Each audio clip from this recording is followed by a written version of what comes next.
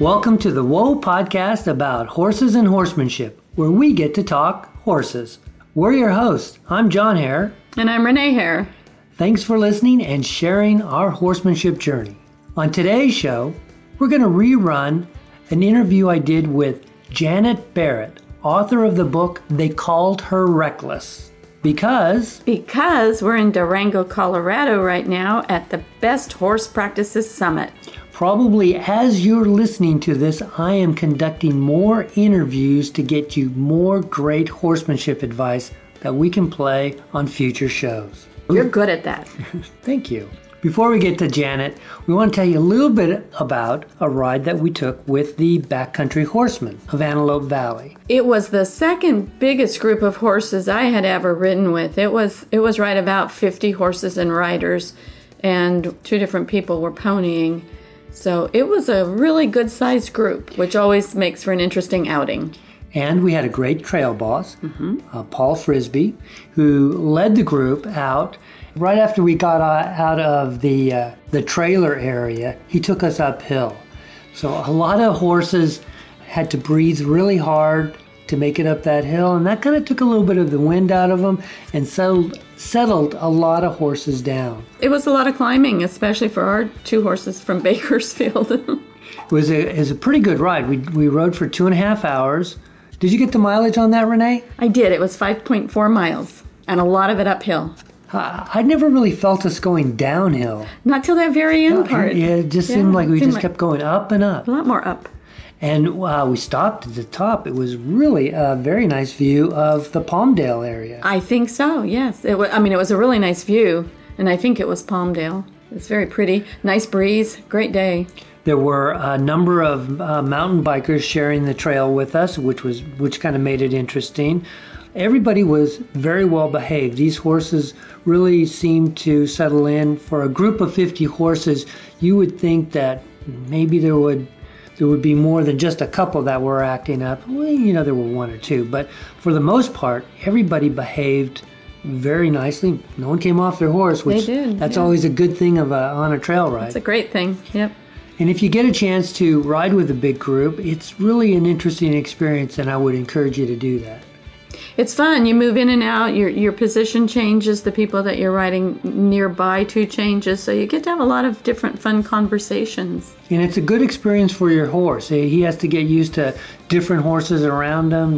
That some horses may flick their tail at him, or you have to worry about not only the trail ahead and whether you're walking over deadfall, but you have to worry where the other horses are at. Mm-hmm. Yeah, we had a couple of red ribbons in the group, so we're not really used to having to watch out for horses that kick. But when you're in a big group, there's usually going to be a couple.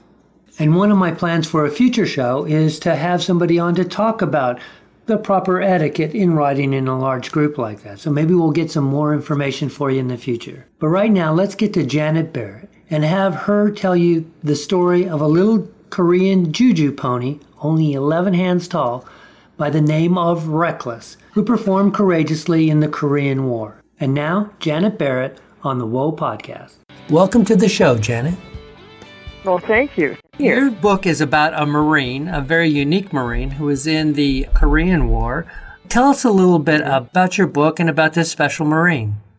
I give a lot of author talks, and I usually open up by saying that I've got a good war story and it's about a group of Marines, as you've just said, and then I look at the audience and I say, and the only thing was one of them had 4 legs, and then I get a laugh.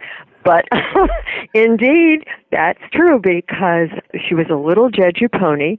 The Jeju pony was and is the indigenous breed of Korea, their native breed. And in the fall of 1952, some Marines acquired her. The background of this is that the Korean War changed very dramatically. About a third of the way through. As soon as the peace talks started, it became a holding action, and the forces moved up north, and they kind of positioned themselves on either side of the border between North and South Korea, and it became trench warfare. And at that point, the topography of Korea became really important, in that Korea is very mountainous, And when the mountains subside into hills, those hills are pretty impressive. And the guys had to drag all their equipment. Most of the fighting now was from the ridgelines, and they had to drag their equipment uphill. And one of the weapons that really found its calling in Korea was the 75 millimeter recoilless rifle. It was about 115 pounds. I shouldn't say about. It was 115 pounds. And so this was positioned on the ridgelines. And the ammunition it used was a heavy shell.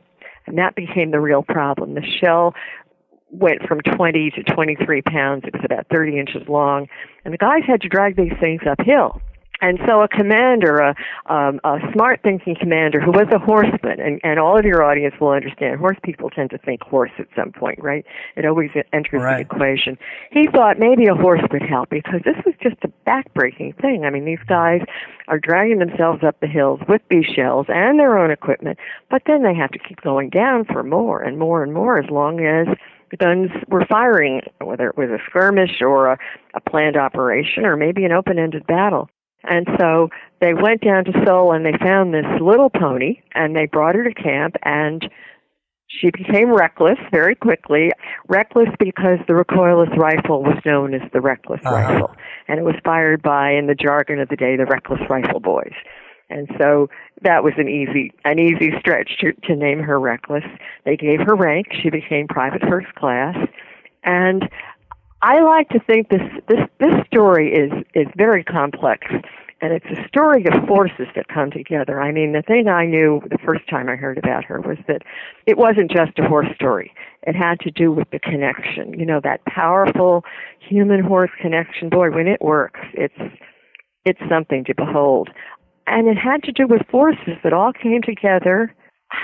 You know that book, The Perfect Storm, which is it's a wonderful book of an awful story. But if you could put a positive spin on that, you had a group of Marines that needed help. They were the Marines of the Recoilless Rifle Platoon, 5th Regiment, and they had this ammunition that they needed to get uphill. So they had a problem and they needed something. Along came this horse that they acquired. Now, you can make your judgments about a horse when you first meet up with it. I mean, we all have our ways of saying that one's going to be good for this and that reason, but you don't really know until they're doing what you need them to do. And as it turned out, she came with, I think, the best of what was needed in this situation. And then you had a group of guys that, for a lot of different reasons, and these were the recruits, the younger guys, the ones that go running off to every war, you know, that can't wait to get there, and then they get to war and they say, uh-oh. For a lot of reasons, they were ready to embrace her, and they, both literally and figuratively, they bonded. And so you had this, eventually, and it didn't take very long, this tight unit of the guys in this horse, and it was something, and they were able to do, as they trained her, more than either side could have accomplished. It wasn't it Lieutenant Peterson who decided that he wanted to get the horse, and it was more, yes. I think the way I read it in the book, it was more like, hey, I'm going to do this to help my men, and this is just another piece of equipment, and we're going to give it a go. But it's mainly to help the men in my company. Absolutely, absolutely. She was brought on for a job.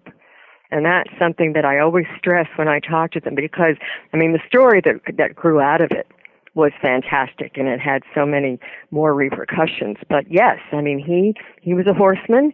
He saw his guys breaking their backs, lugging this ammunition. And the Marines could really only carry one shell at a time. How many did Reckless carry? She carried 4. Now, most of the Marines actually, just to correct that, could carry 2.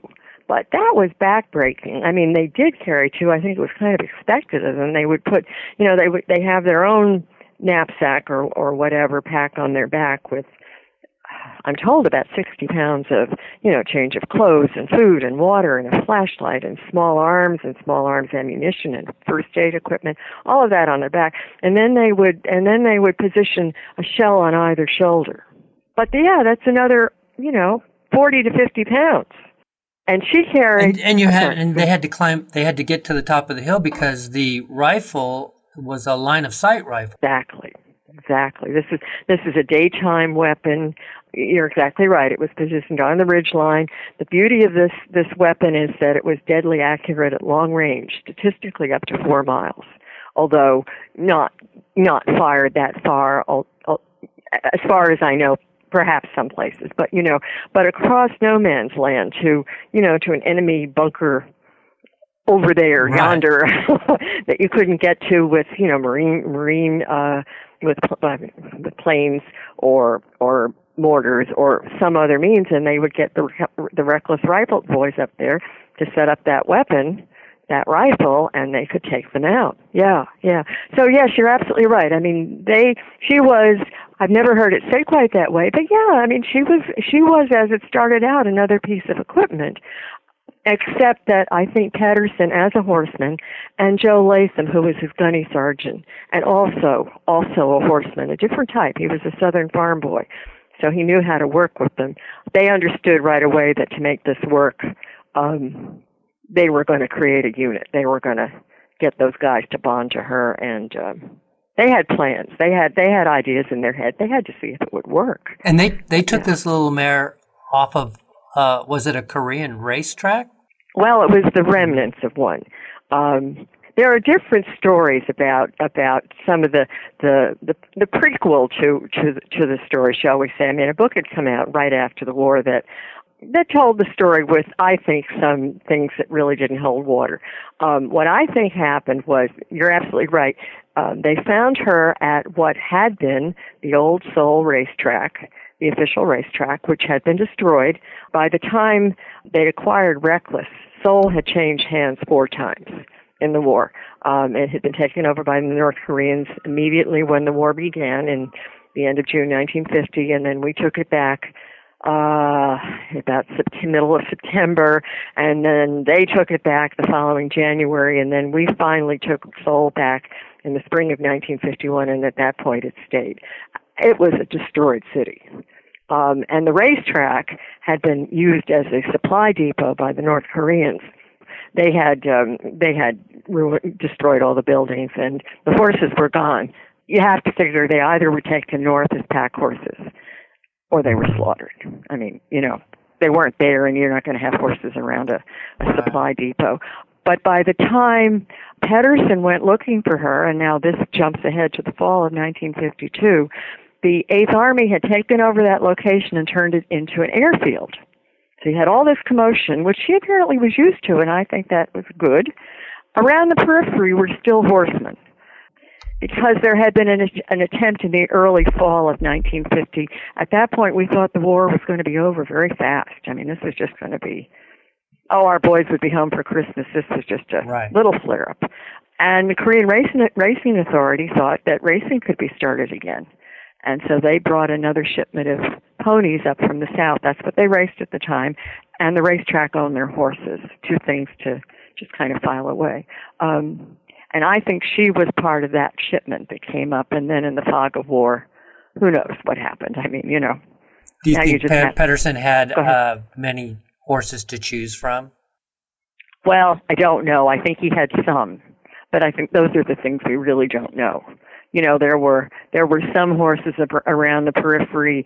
Just racetrackers are kind of a closed community. They hang together, and I'm sure these guys, whoever they were, and however many horses, were waiting for that better day when racing would start again.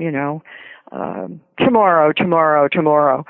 But I can't answer that. I mean, I would just say that I think he wisely chose a mare instead. I mean, racehorses are quite often stallions, so it was great that he chose a mare. They have probably a little bit more of a thinking side of their brain to kind of figure out what was good and what was. I think you're right. And she was young.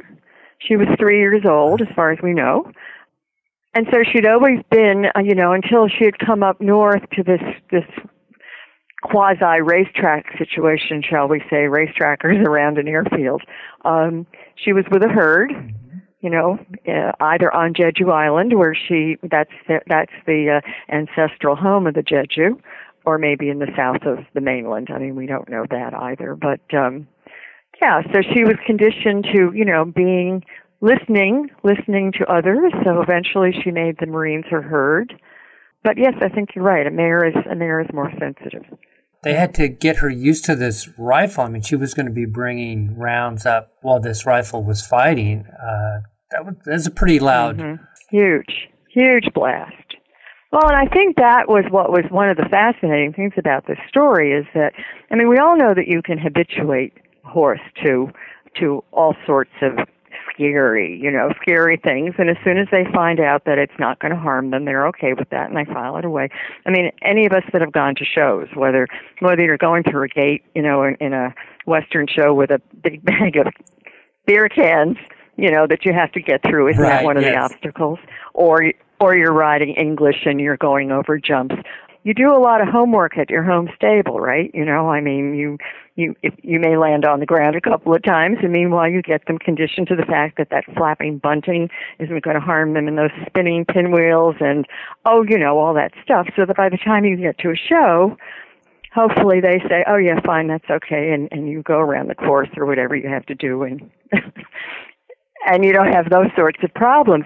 But, in a war zone, you can't have that sort of sterile atmosphere where everything is stopped other than this one thing you want to be conditioned to. Exactly. Right? I mean, you can't go up on the ridge and say, everyone stop the war, please. I have to desensitize my horse.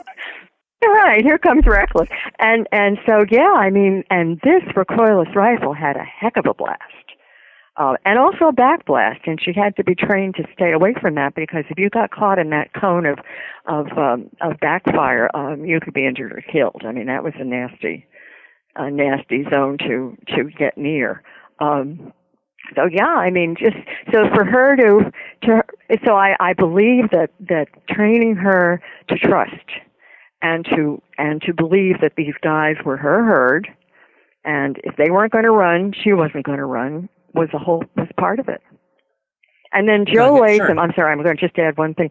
I had the great good luck to talk to Joe Latham while he was still around, and he said to me, and he had, as I say, he'd been a farm boy. He had worked an aunt and uncle's farm in the South somewhere, so he knew about getting a horse to do what it might not always want to do. And he said to me, if you're good to them, they will do anything you want.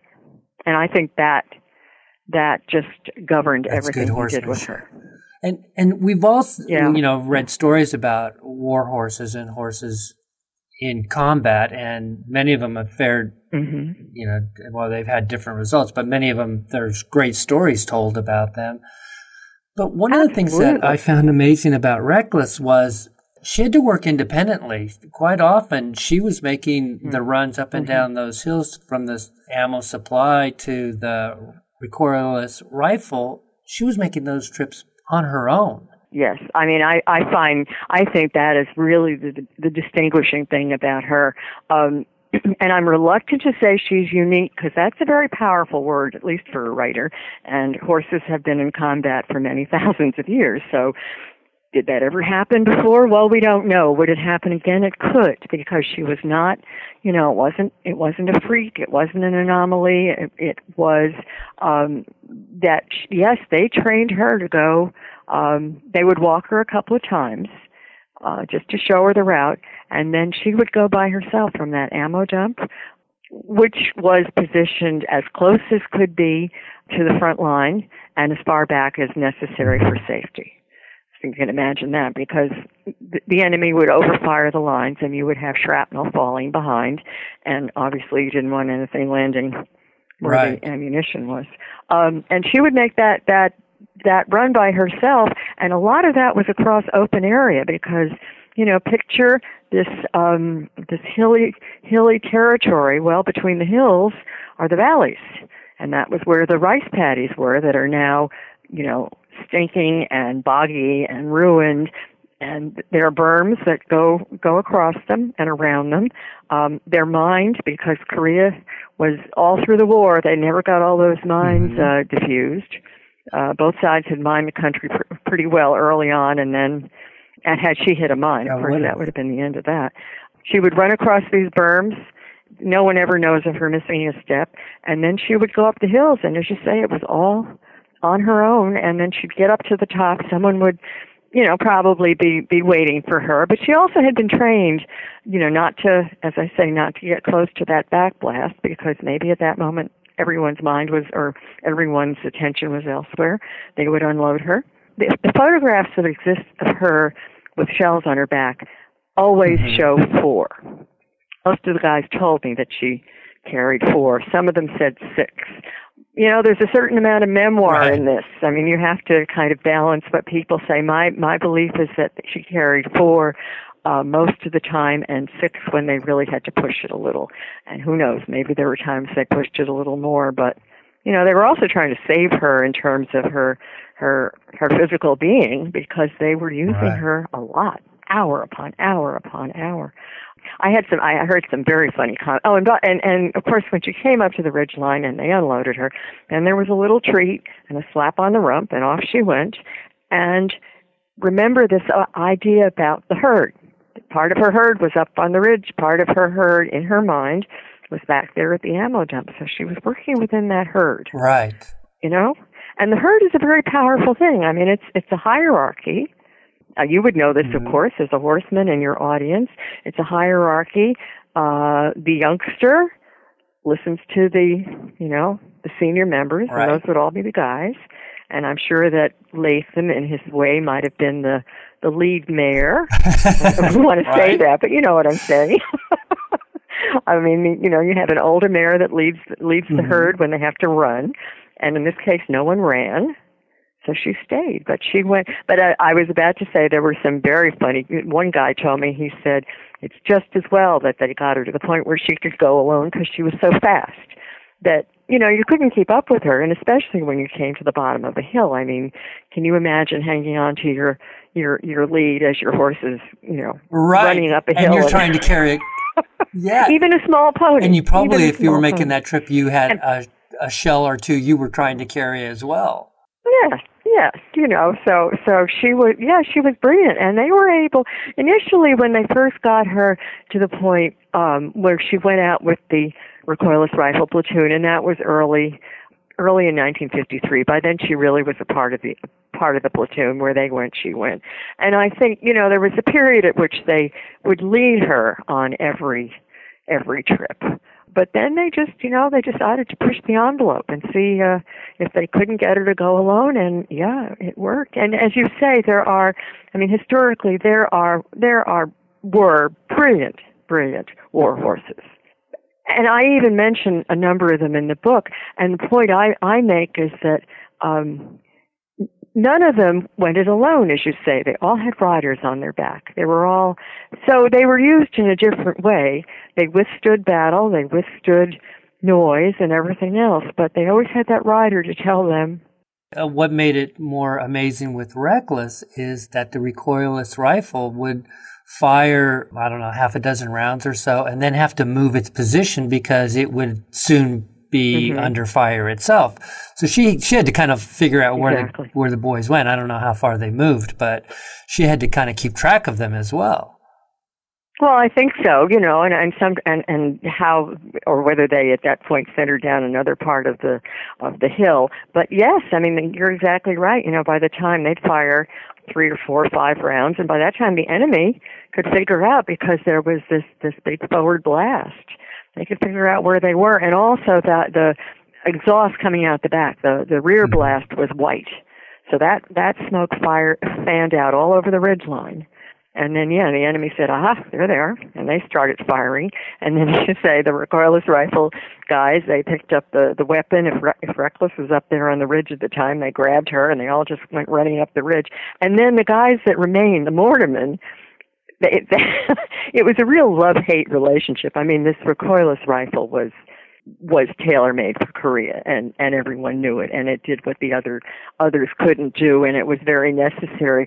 But the guys hated it too, the others, the mortarmen and the riflemen and stuff, because they remained on the ridge in that position, and they're now taking incoming. They're now getting fired on. The recoilless rifle guys have gone running up the ridge. They're gone. These guys are jumping into the trenches. As one of them said, he said, we would just be yelling at them, swearing at them. But of course, as I say, at the same time, it was...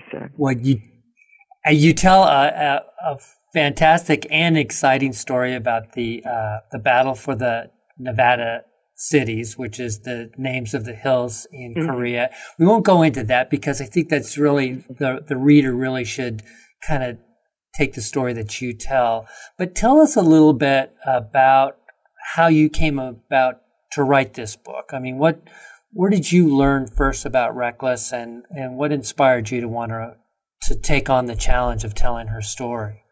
You know, it was just luck, I should say. At the time, and this goes back to 1992, someone is going to say, boy, she's a slow writer, but, you know, a lot of other things intervened.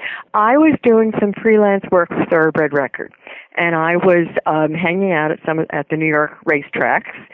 Not a bad assignment, I promise you. And I got to know a guy there, a real racetracker, named Charlie Murphy. He was a former Marine. He was a mutual clerk and wrote for Chicago Scratch Sheet. And I've since found out in talking to his widow that he was something of a writer himself, and he used to hang around the press box a lot and just kind of, you know, mosey around and see what you were doing and so forth and so on. As I say, we got to be friendly, and he came up to me one day and he said, I got a story for you. And he started telling me about her. And I have to tell you, John, I still remember that. It was kind of an oh wow moment, because it just grabbed me. And at the same time, I knew, even as Charlie was telling me, I said, this is a bigger story than just a horse story. I knew it right away that it had to do with those guys and her together. And I just knew. I knew from then that I would someday write it. I started doing a little research then, and I was so green to all of this. I mean, I have no military background. I said to him, well, how am I going to find these guys? And he said, well, you'll put a notice in Leatherneck, and I said, what's that? Can you imagine? So that's where I started. But they responded, and over the years, I mean, I did some work then, as I say, and then I've always been a working writer, a writer for hire. So, you know, the assignments come in and they've got a check attached to them, and those are the ones you do. So it took me a long time to really clear the decks and get back to it. And have to thank my husband, who finally just said, you know, you've got to do this. We'll manage. You've got to do this. Then I started back, and I started again putting out some feelers through the Marine magazines. And these guys came out of the woodwork.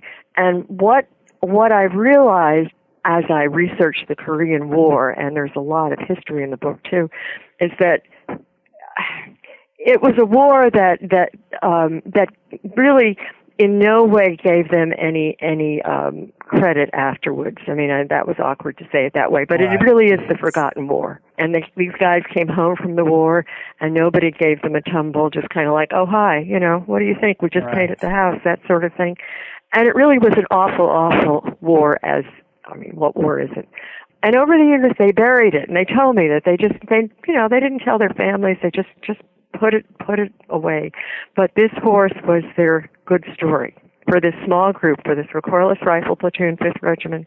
She was a happy story, and she kind of bubbled to the surface for a lot of them, and they gave me so much time. I mean, incredible generosity of memory and explanations and everything else. And you got to interview quite a few Marines in the telling of this story. I actually did interviews, in-depth interviews with more than 60 of them.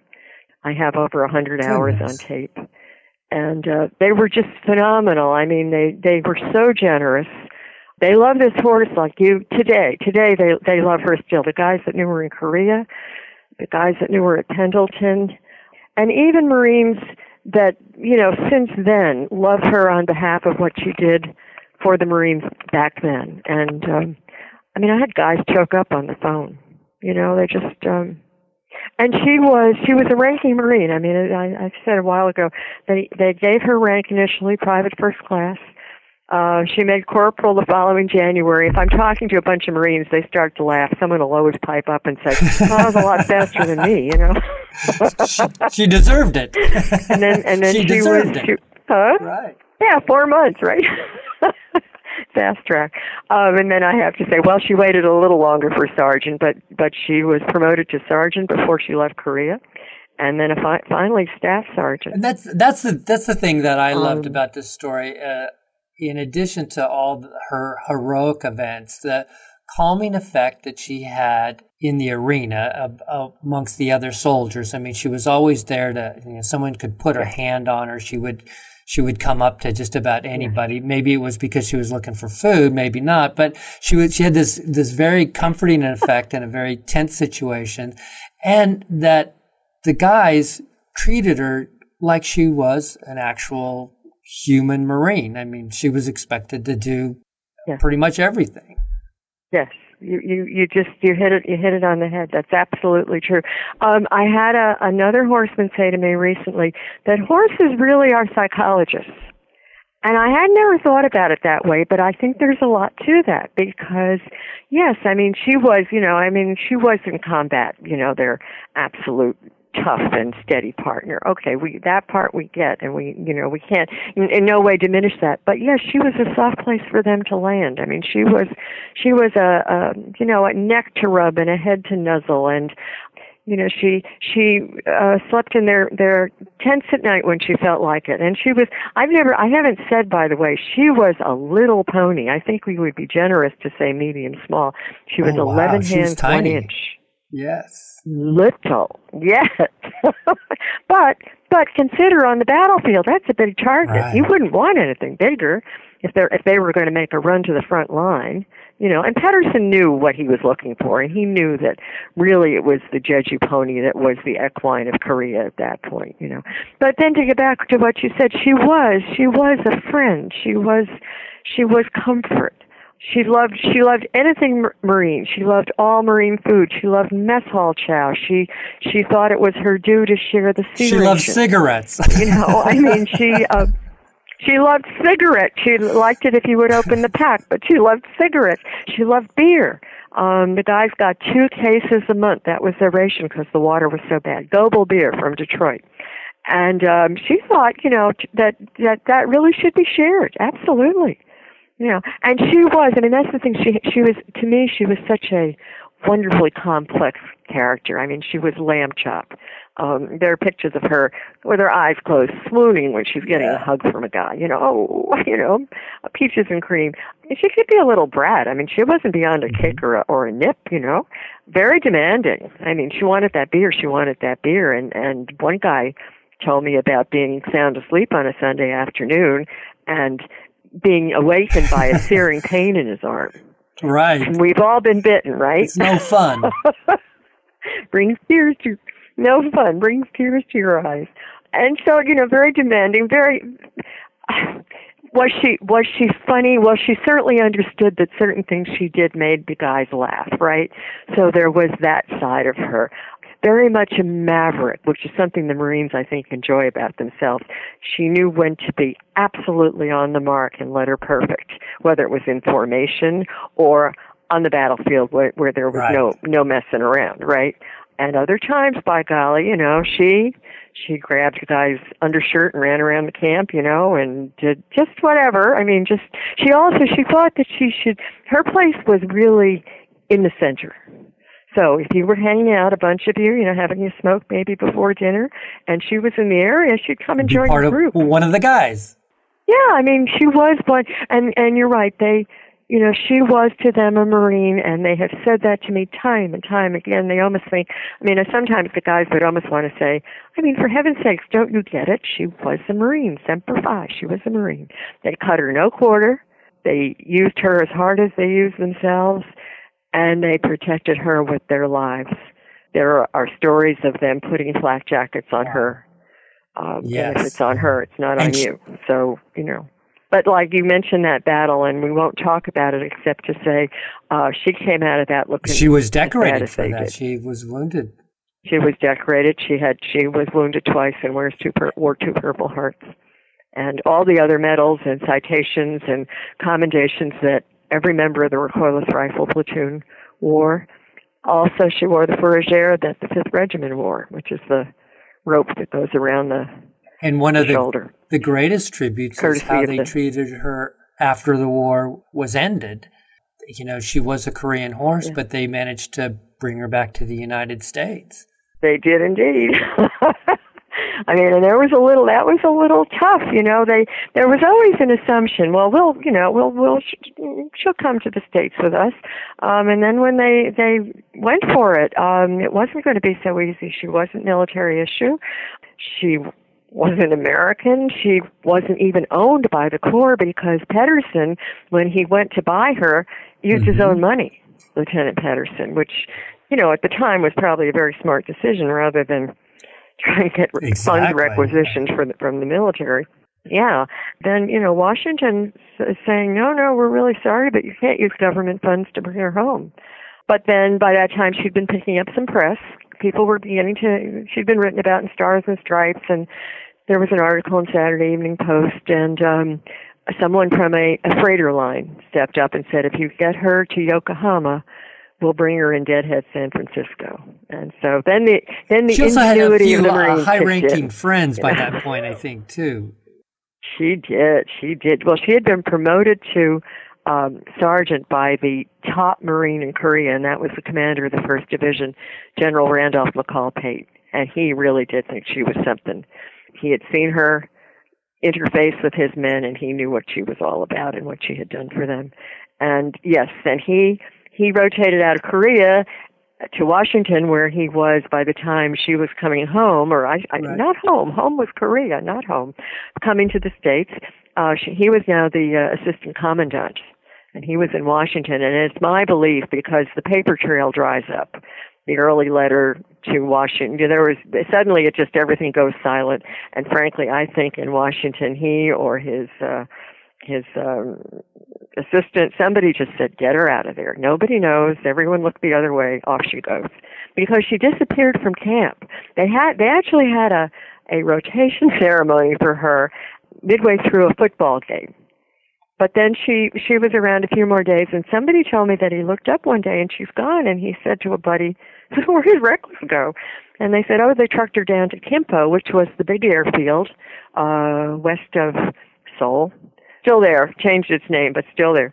They trucked her down there, and I think they just put her on a flying boxcar, and off she went. Landed her in Yokohama, put her in a loading. And also, the freighter had been in for 24 hours. They had the Marines went on board. They built her a cabin on deck behind the wheelhouse. And so, you know, yeah. I mean, this was reckless. Yes. Reckless. I mean, this was the 5th Marines war horse. And she meant a lot. It's just unique in the sense that I think there were I think I remember reading a story or hearing about a story of dogs that were used in World War II and in the service. And those dogs weren't brought back home. They were, you know, from what I understand, they were left behind. Yeah. And Reckless was so special. Yeah. That they not only brought her to Camp Pendleton, but it almost sounded, as you describe it in the book, that she was still a Marine, but she was also a therapy animal for a lot of the soldiers that were struggling with the different issues that they might have had in the war. I think that's probably true. It's just that, you know, we didn't talk about those things the way we do today. But yes, one guy said to me, he said, you know, she would walk across you know, an open space to you, and she'd kind of poke at you with her nose and rub up against you. And for a couple of minutes, you'd stand there and you'd pet her. And he said, in that time, brief as it was, all the grayness and ugliness of Korea and where you were and what was going on just melted away. And so for just that space, and so she was able to do that. And, you know, make a guy laugh and, you know, yes, bum some of his, you know, his cigarettes and his beer and some of his sea rations. And I mean, it was a happy few moments. And then, she was on active duty at Pendleton. But I was about to say I had the great good fortune to talk to the refrigeration engineer on the very voyage that brought her to San Francisco. And he really filled in, because that had been sort of a big blank spot, and legend grows up around something like this too. And there was a story that the freighter had hit a typhoon and she was almost washed overboard. And this guy said to me, he said, "Look," he says, "I've got my notes right in front of me." He kept a log of every every crossing he made. He said it was very pleasant seas, very pleasant crossing. Nothing happened. But he said to me, he said, I don't quite know how to say this. I don't want to offend you, but, she was just a horse for us. Now, this was a freighter that had helped to resupply the Tokyo Zoo after World War II. This particular, the SS Pacific Transport, had brought cattle and sheep to Korea. And he said, she was just a horse. But he said, let me tell you, Captain Shannon wore the mantle he had the whole 5th Marines on his shoulders. She was reckless. She was theirs. So this combination, just a horse, but oh no, not really. You take care of this horse, and we've got to make sure that it gets to San Francisco. Yes, absolutely. And she apparently was a wonderful, wonderful passenger. And the only thing is, anybody that passed that stall should please stop and talk to her. Just say hello. And don't, and the business of the cigarettes. Yes, they learned very quickly to keep their smokes in their pocket, because if they, put them down on the edge on the lip of the stall, they were gone. Well, you've written a really great story, and I love the historic references to the Korean War. You brought a little bit more of understanding of what was going on there, and you weaved in the story of Reckless and how she played an integral part to a very select and lucky group of Marines. We all look for that horse and that relationship, and it's just a really good story. Guys have said to me that because of Reckless and what she did, a lot of men came out of Korea, came home alive, that would not have otherwise. I think that's pretty powerful, and that really says it about what she did and what she meant to them. Janet, where can folks get your book? The book is on Amazon, so that's certainly that's the place everyone knows best. And if they want to support the Marines, it is available through the National Museum of the Marine Corps. Great. And also through the Marine Corps Association and the Marine Corps League. But for a lot of people, Amazon, yes. And for me, she was just an extraordinary experience. I mean, I really do feel as if I know this horse, and a lot of people have said that. And also to bring the story out for the guys and to get it right. And I'll have to tell you that a lot of Marines have called up and said, yep, that is how it was. And you mentioned bringing the history and the history of the war and also the history of the Marines in the war. Because, it all fit together. I mean, as I said, and I'm repeating myself, but it wasn't just a horse story kind of dropped down in Korea. I mean, it needed that context. I mean, it has to do with how the war changed and, the forces that started to come into play. And it really is it was a fascinating story. And how this and the Marines there's one Marine in particular will call me up occasionally and he says ours was real. And she was. I'm sorry, Steven Spielberg. But she was, they never ever said their pony. This has always amused me, but I had some of those guys say to me, oh, she was very small, but they always called her their horse. So as I say, I explained that she was a pony, but I guess to say war pony just wasn't fitting. So she was their war horse, she was their horse, she was their mare, and mostly, as they say, she was, hey, Reckless. And it's just great to see that the Marines realize how important she was, because they put a plaque up outside of Camp Pendleton.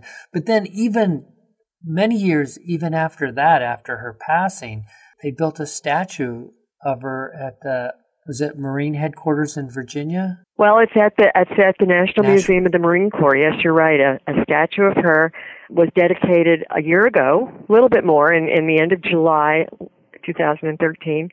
And I think what's lovely about it is that they sculpted her as if she's in motion. She's out. The statue is outdoors in a glen, and she's in stride. She's got 4 shells on her back. And it looks like she's climbing those hills, just as if she's back in Korea supplying those guys with their ammunition. And I just think that's so touching. It's a very moving statue, that's for sure. Yeah. I hope your listeners like the story. It really is, and we'll get the book and read more. I know we've told an awful lot about it, but I guess I can just keep she's a part of me. And there's a lot in the book. I mean, I was fascinated by it, read it all the way through, and even I love the stories that you tell of how she was at Camp Pendleton and her life after the war. Those are just as much fun and as much as part of the book as anything else. And I really want to thank you for joining us on the show today. You are welcome. The world needs another great horse story, and you've done a really good job with this one. I just love that story of Reckless, Renee. I do too. It's just wonderful to have a war horse story with a happy ending. You know, she survived and she retired with honors in San Diego at Camp Pendleton. She got to live out her life in peace. Mm-hmm. But I can just picture that little pony, you know, with shells strapped to her and with guns going all over the place, climbing up that hill to get to the rest of her herd so that she knew she had a job to do. That monument, is it at Pendleton with the 3 shells strapped on each side of her? Side. It's incredible. Yeah. She was a workhorse and a war horse. What a great story. And you know, if you're looking for a good book to read, I would recommend They Called Her Reckless by Janet Barrett. You can get it from Amazon, and I'll have that link at woolpodcast.com. And that'll do it for this show. Thanks to Janet for letting us rebroadcast this interview from September of 2014. We talked to a lot of trainers on the show. If you have a question about your horse and want some free advice, you can leave your question on our listener line. It is 661-368-5530. Or you can email john@wopodcast.com. You know another thing you can do at wopodcast.com, Renee? What's that? You can sign up for our email to stay up to date. Or if you have a suggestion for a guest, a comment, email john@wopodcast.com. Use the Apple Podcast app to subscribe to the Woe Podcast, and you will never miss an episode. You can also subscribe on Google Play, Stitcher, and iHeartRadio. They're all free, and all of them are free at wopodcast.com. The Woe Podcast is produced by John and Renee Hare with occasional research support from Robin Kane and support from you, our listeners. If you would like to support the show, visit wopodcast.com and click on the Patreon button. It's just that easy.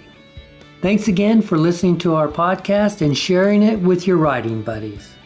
Until next time, go have some fun with your horses. Bye-bye, everybody.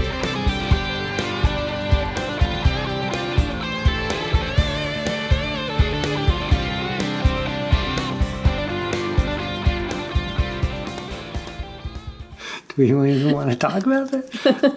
Yeah. No, yes. We can probably start over. Okay. Okay. Again with the start over? I know, I'm sorry.